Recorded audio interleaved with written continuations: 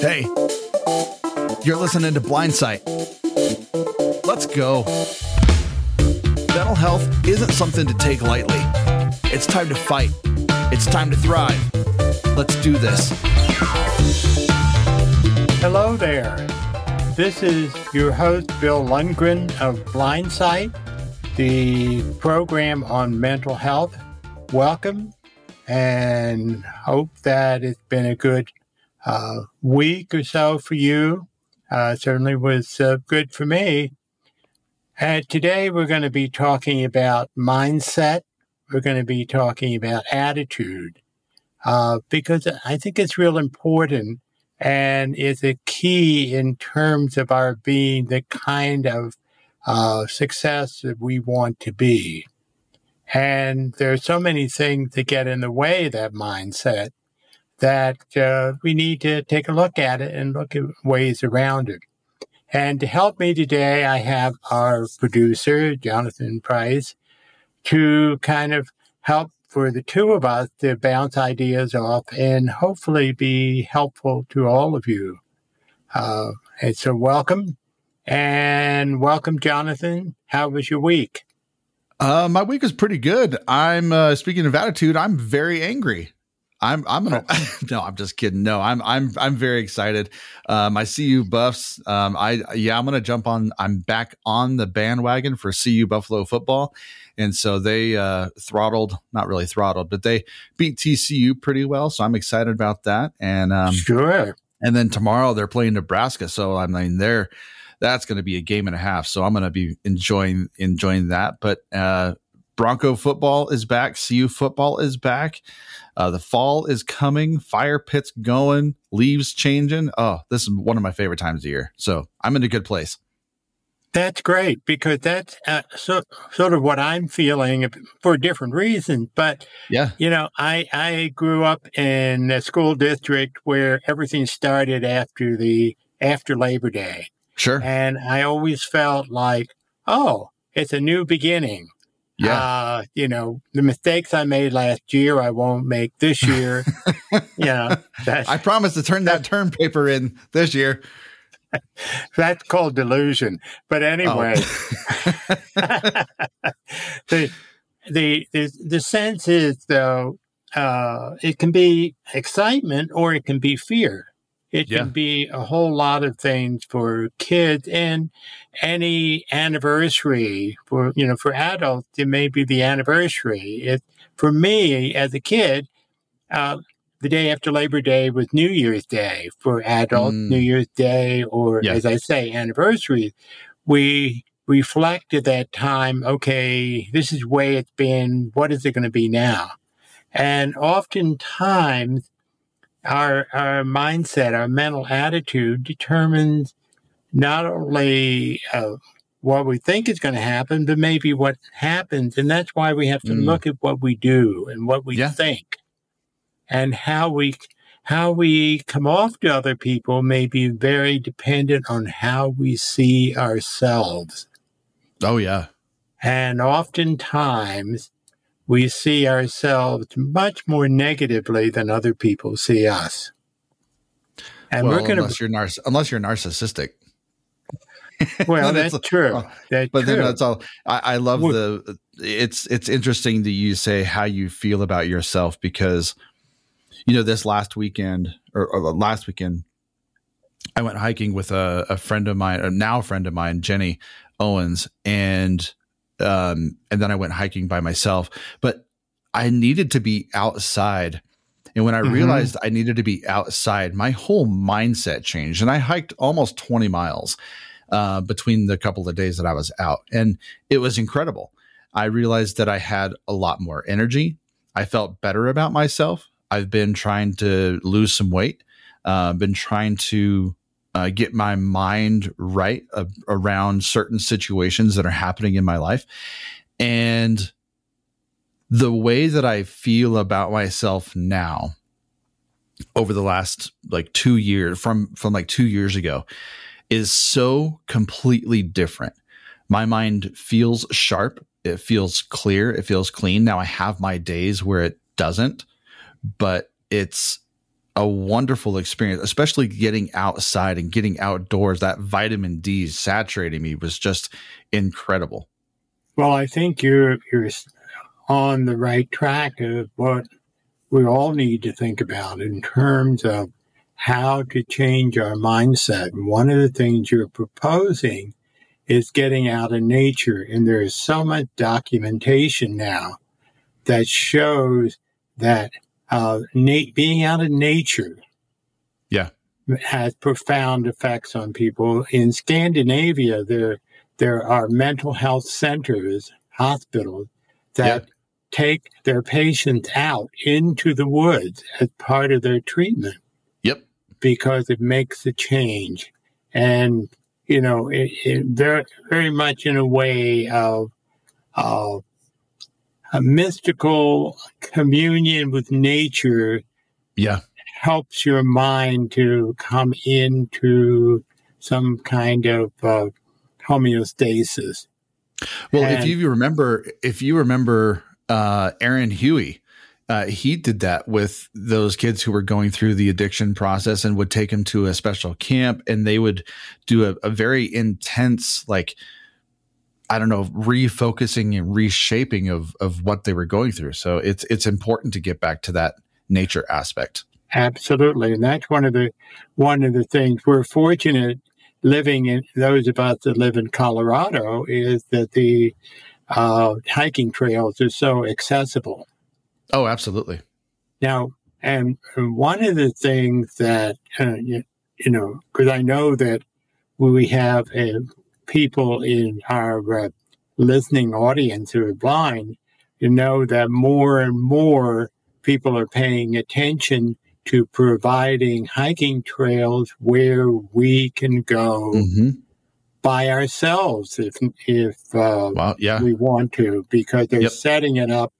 One of the things I heard on the news recently is not here in Colorado, but I certainly hope it will be, is for those who are used to a device called PenFriend. Hiking trails are putting the information that's on their board on PenFriend. And so they give you a PenFriend, you go, you put the PenFriend on the dot, and it has all the information in audio format. That's awesome. Isn't it awesome? Plus, they're putting out trails. I know there's one around here that... Braille Trail. Right. Yep. Actually, I think there's two. And in fact, I'm glad you mentioned that, because yesterday, Penn and Evan went to go experience the a new Braille Trail that's coming up. And so I'm excited to hear what their feedback is when they come back. And, you mentioned hiking, and that's something that we do in Colorado a lot of, but it's important to be able to get out, just even if it's not hiking, just taking a walk around your neighborhood, your park, lake, whatever have you. Right. Wherever you are in the world, to be able to get out in nature, because one of the recovery process for us from the pandemic has been to move from hiding out in our homes out into the world. And for many of us, that is, we've lost that skill to be able to manage, to take risk, to be with people, to move out of that comfort. Sure. And that's one of the things, again, our mindset is so used to hunkering down. And now we have to go out, and we go out, and we become much more timid because we haven't taken these things like going out for granted like we used to. Yep. And when we have all of these are in a sense, new experiences, as soon as we get into new experiences, we can get real nervous and say, oh, I can't do that, or is it worth it, and so forth. And again, that's a mindset that we have to deal with, that we get out and we get used to going out and doing things, and and relearning that a sense of excitement and freedom to just do whatever it is that we want to do without fear. But that takes training. That takes, our saying, okay, it's worth getting out of this comfort zone. So the other part is to pay attention. What is it that I want to do? Yeah. What I think in that process is to understand that we can change our mindset. We're talking about nature, but the other way that we can change our mindset is by getting out and doing, or saying, okay, I'm uncomfortable with the idea of getting out. What do I need to do to help myself be more comfortable? Sure. See, a lot of times what happens is say, oh, I'm too nervous, I won't do it. And then we stay home. And that can be the worst thing that we can do. We give up. And then we dislike the consequences. So, see, one of the things that people forget is that we really have two parts of our thinking that we need to use in tandem. I'm sure, Jonathan, you know people who all emotions. They couldn't deal with a logical thought if somebody gave it to them in a silver platter. Right. Yes. And then there are people in the world who are all logic. They wouldn't know an emotion if they tripped over it. And, I know, unfortunately, I think I was raised with some people who were all logic, and I have tended to do that myself. Yeah. But ideally, what we need to do is to use both to help us. Now, emotion, we have anxiety, for example, which is an emotion which, in fact, saved or enabled the human being to survive. We hear a sound, we feel that anxiety, fight or flight, and, we either run to our cave or we deal with whatever it is. Right. We retain that today far out of proportion to what we need. And that's where the logic has to come in. We have to say, okay, wait a minute, this makes me very nervous to do X, Y, Z. What is it that makes me nervous, anxious, and how can I overcome that? Does that mean to have someone go with me? Does that mean, what does it take? And the two together can help us to be okay to make those kinds of choices that we need to make our life work. But it is a combination of the two. Respectful of the emotion, but respectful for the logic that it takes to be able to say, come up with a solution. Right. Instead of just giving up. Well, I'm reminded of a box. And when I think of a box, or a cube, you have usually four sides and then you have the top and bottom. And we all live in a box. And hate's a strong word. I choose not to use the term thinking outside the box. Yeah. Because cliche. it's not only is it cliche, but I don't know that it's super accurate for what we in our lives go through. So when I try to think of either being creative, I usually divide that cube into four quadrants, and you have like super creative, you have creative and logic, you have like very logical, and then you have logic creative. So there's a balance between what you're doing versus what you're perceiving you're doing. So if let's say that, let's just use the example like we were just talking about earlier before we started the show about the calendar and about, sending links through a calendar instead of through email. So one of the things that a lot of people struggle with is a fear of the unknown, or a fear of the impractical, or a assumption that something will happen when it may actually not happen. That anxiety you mentioned comes all the time. And we were born with an innate protective anxiety that is based in rational, something doesn't feel right in my spirit. I need to change something. I need to protect myself because of a situation. Is the same feeling that you get when you're walking down the street and you feel like somebody's following you or looking at you, right. Or you're in a coffee shop and you just feel that twinge of something doesn't feel quite right. And you start looking around, right. And trying to figure out what it is. That's a different anxiety than, walking into your kitchen and being afraid that the refrigerator is going to fall on you. It's a little bit different. Right. But what I'm talking about is in this box, you have this very creative side that is the most people will associate with musical or artistic, or when they think of creative, they think, oh, they're just very flowy and very emotional and very happy and just all that kind of stuff. That's usually what we associate with a creative person. With a logic, we think of CPAs, accountants, very rigid, very blocked.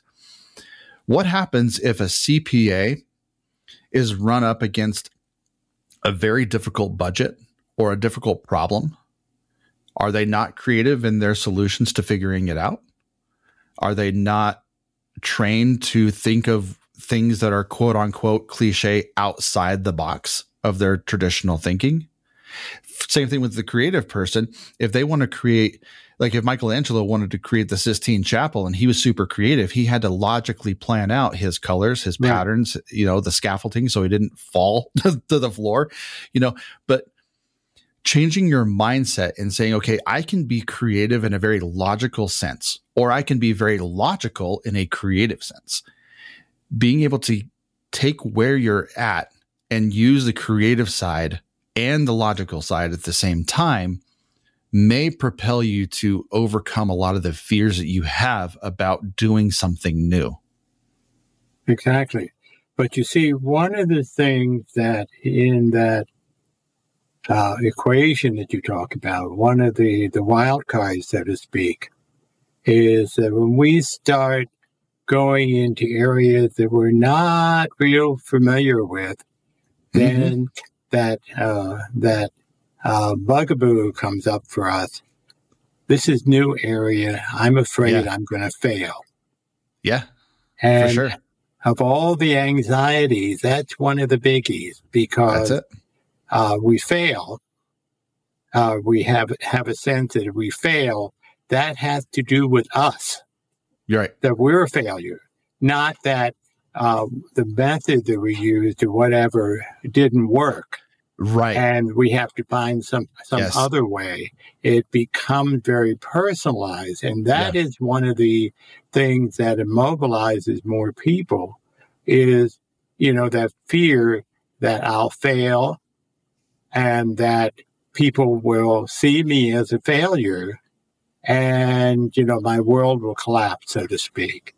And so often that's one of the first things that we have to do is kind of say, wait a minute, there really is no such thing as failure. No. That's a myth. Not. Yeah. But it means that there's a different way of doing what you're trying to do. Steve Jobs, the inventor of the Macintosh, had given up the first time he failed, we wouldn't have the kind of technology we have today. And I know some of us wish we didn't have this technology, but we got it. But the thing is because he tried different things, he tried different ways, and then he found the quote right solution. And we have a whole different world today because of what he did. But he wasn't locked into the fear of failure. Well, nor was Edison. I mean, Edison has the most famous quote, "I have not failed. I just found 10,000 ways that won't work." Right. And in fact, when you say that, I think about the fact that my grandfather was one of his patent attorneys, I found. Oh, no way. Yeah. And my grandfather, cool. So I hear, told our family he was the most disagreeable person he's ever worked with. But anyway. Think of how many volts that guy. Think of how many volts that guy absorbed when he was trying to figure out the light bulb. But right, he he found lots of ways to fail, and before he came to where something succeeded. And we get very impatient too, because we want the right answer right away. But that isn't how it works. No. But it also is the same thing in terms of when our mind is immobile. Mm-hmm. When our mind is saying, I don't know what to do, then we have to step back and think more clearly. I was telling you the other day, Jonathan, about my copier not working. Yeah. And I've never tried to fix, this kind of problem that I was having. And I thought, oh, God, I've got to get a new copier, yada, yada, yada. And a friend of mine was helping me, and we were getting in each other's way. Finally, we said, okay, stop. We're not going to do anything more with it. And in fact, it was a couple of days, I was sort of thinking about it in my mind. I said, I wonder if, all right, this is the problem. It says jam, but we can't find the paper that's jamming it. What? Oh, maybe if and I took out a can of spray, the thing you use in the computer.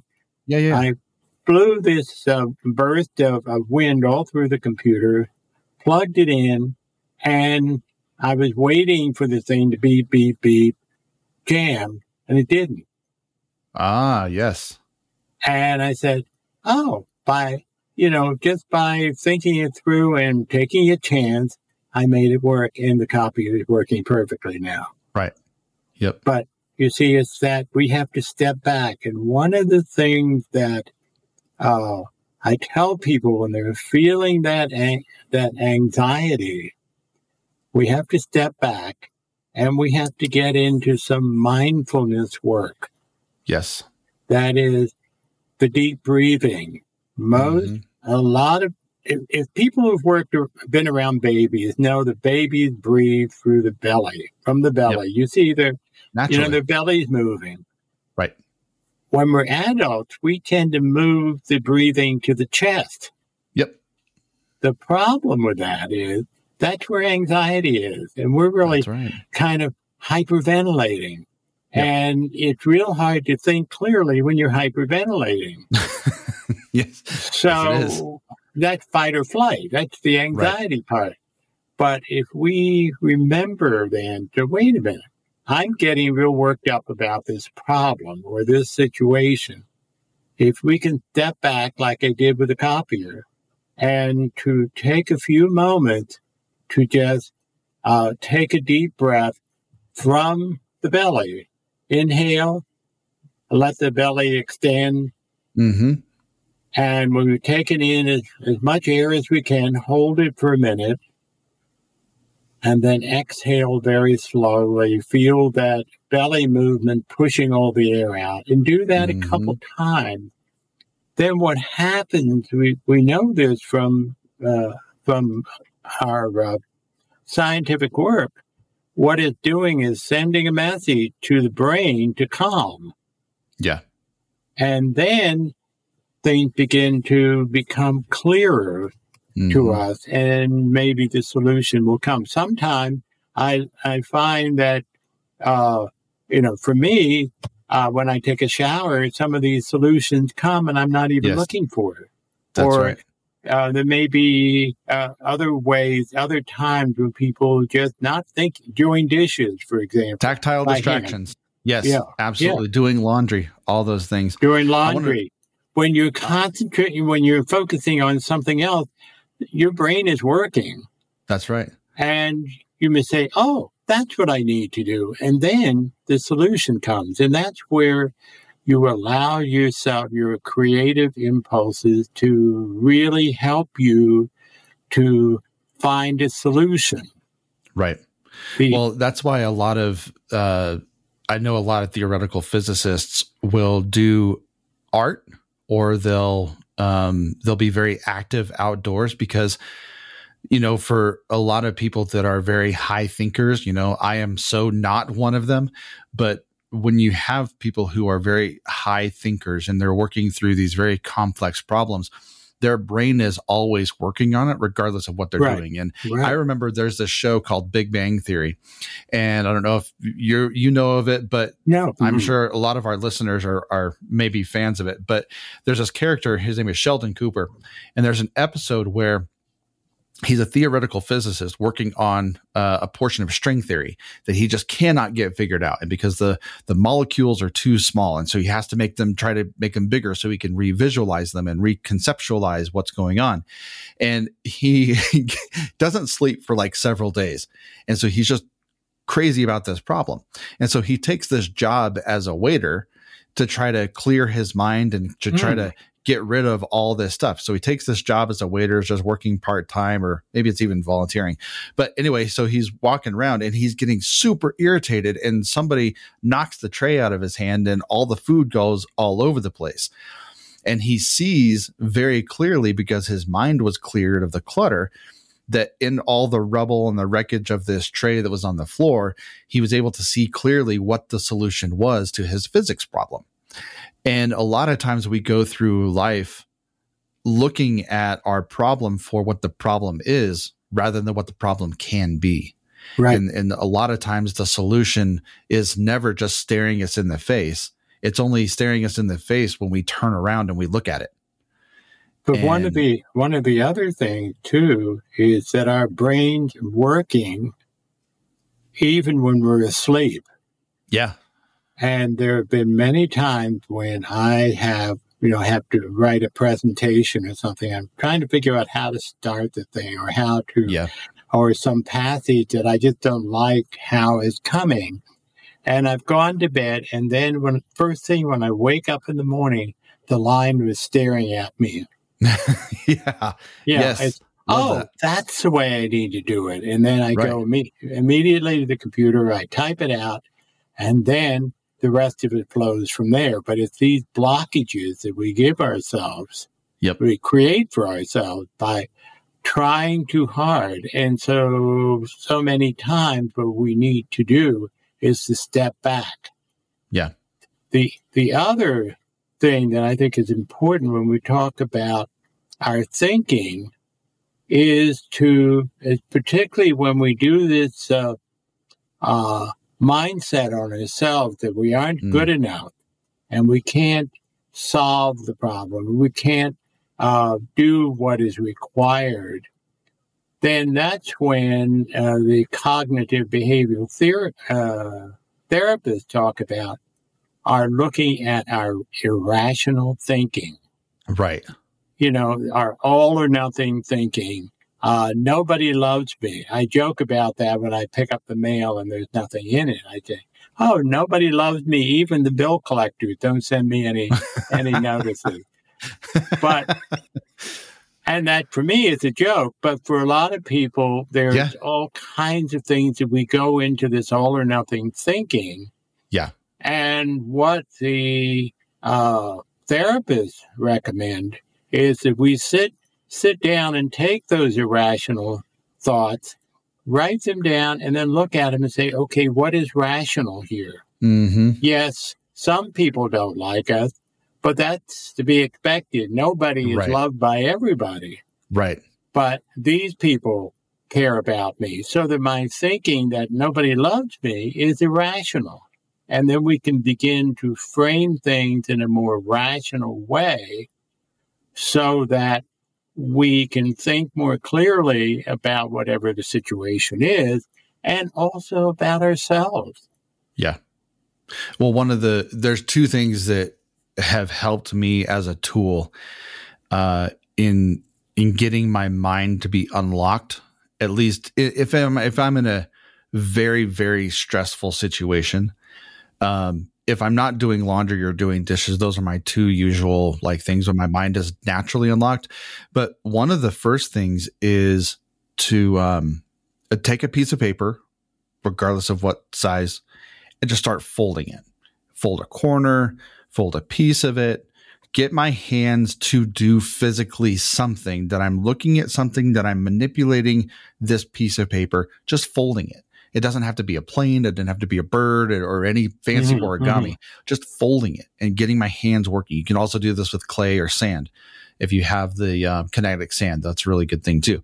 The second thing is doodling, drawing little pictures, drawing even just a straight line, and just kind of like letting your pen flow over the paper just to get your body moving in some way, shape, or form so that your mind can start to relax. And those very small, tangible things can actually unlock a lot of insights when you're going through a fight or flight or freeze aspect. Right. Well, the different parts of the brain is operating when you're doing an activity as opposed to thinking.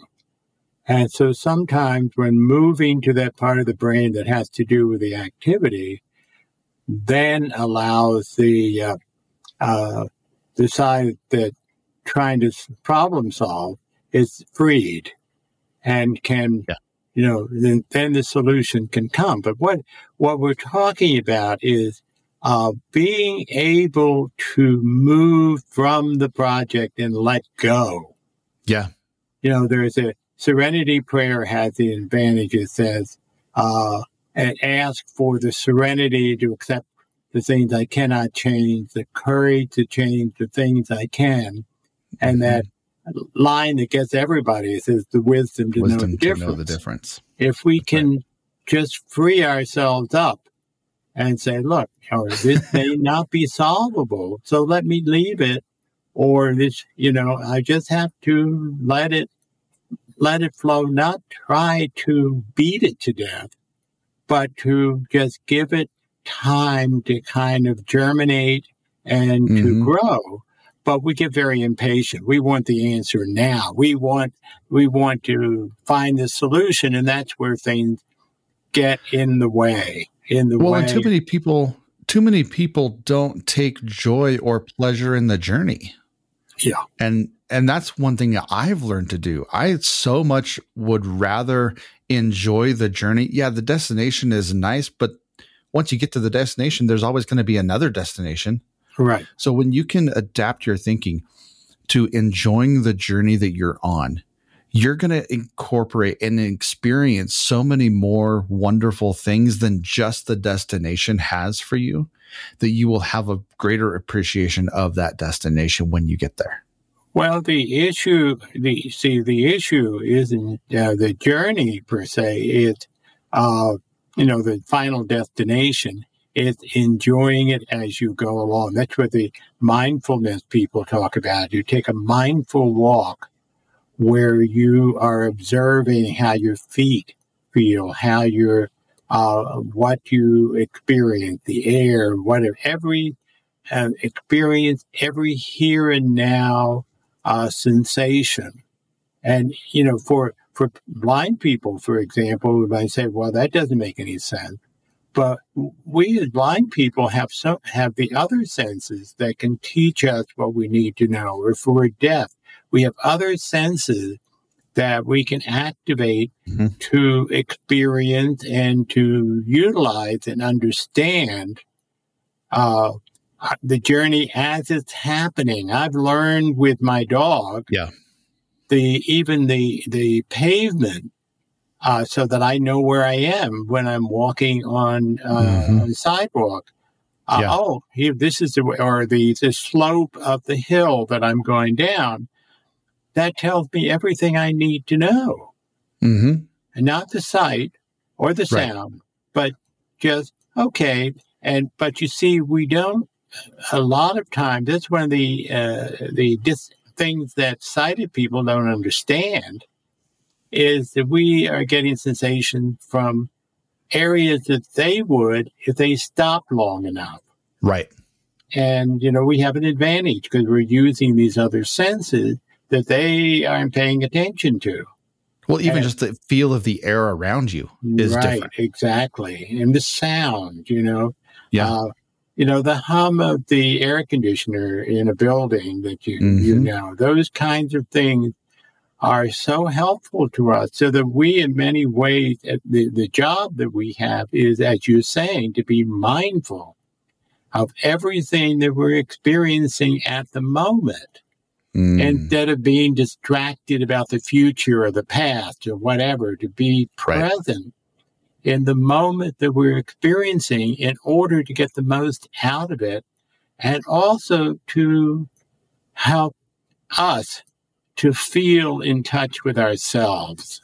Right. That's the most important thing. We find ourselves not really paying attention to who we are and what it is that we're experiencing. We may even many times discount what we're experiencing and depend on other people to tell us what we're experiencing. Absolutely.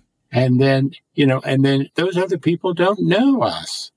Mm-hmm. And so, the mindset is that I don't know anything. I have to depend on other people to know everything.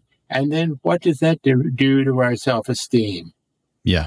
When we keep looking to other people to validate us, to help us to know what we're experiencing.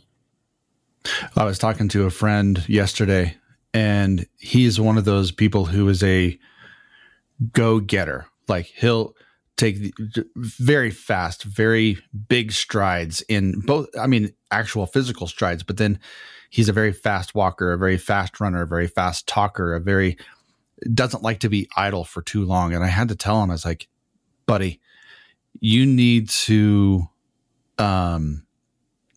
you may get to the mile faster than anybody else, but I guarantee you that a million little steps will still get you there. And for him, that's a mindset of slowing down, reevaluating, and enjoying these little tiny things, because he missed so many things on, like, if you're hiking, you miss so many things if you're running up and down the trail. You forget to look at the scenery. You forget to look at the flowers. You forget to feel the rocks. And taking a million little steps will oftentimes get you there not only safer, but more wise. Exactly. And I think that, what we're talking about is using our resources to validate ourselves, to validate our experiences, and to take the time. Really, there's so many people who don't know themselves. And that's sad to say, because that's where we have to start. Yeah.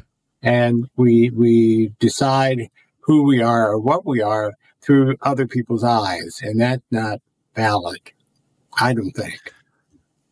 And that's where the depression comes in. That's where the anxiety comes in. That's where we begin to see things that are wrong with us, when we don't take the time to say, wait a minute, what is true about us?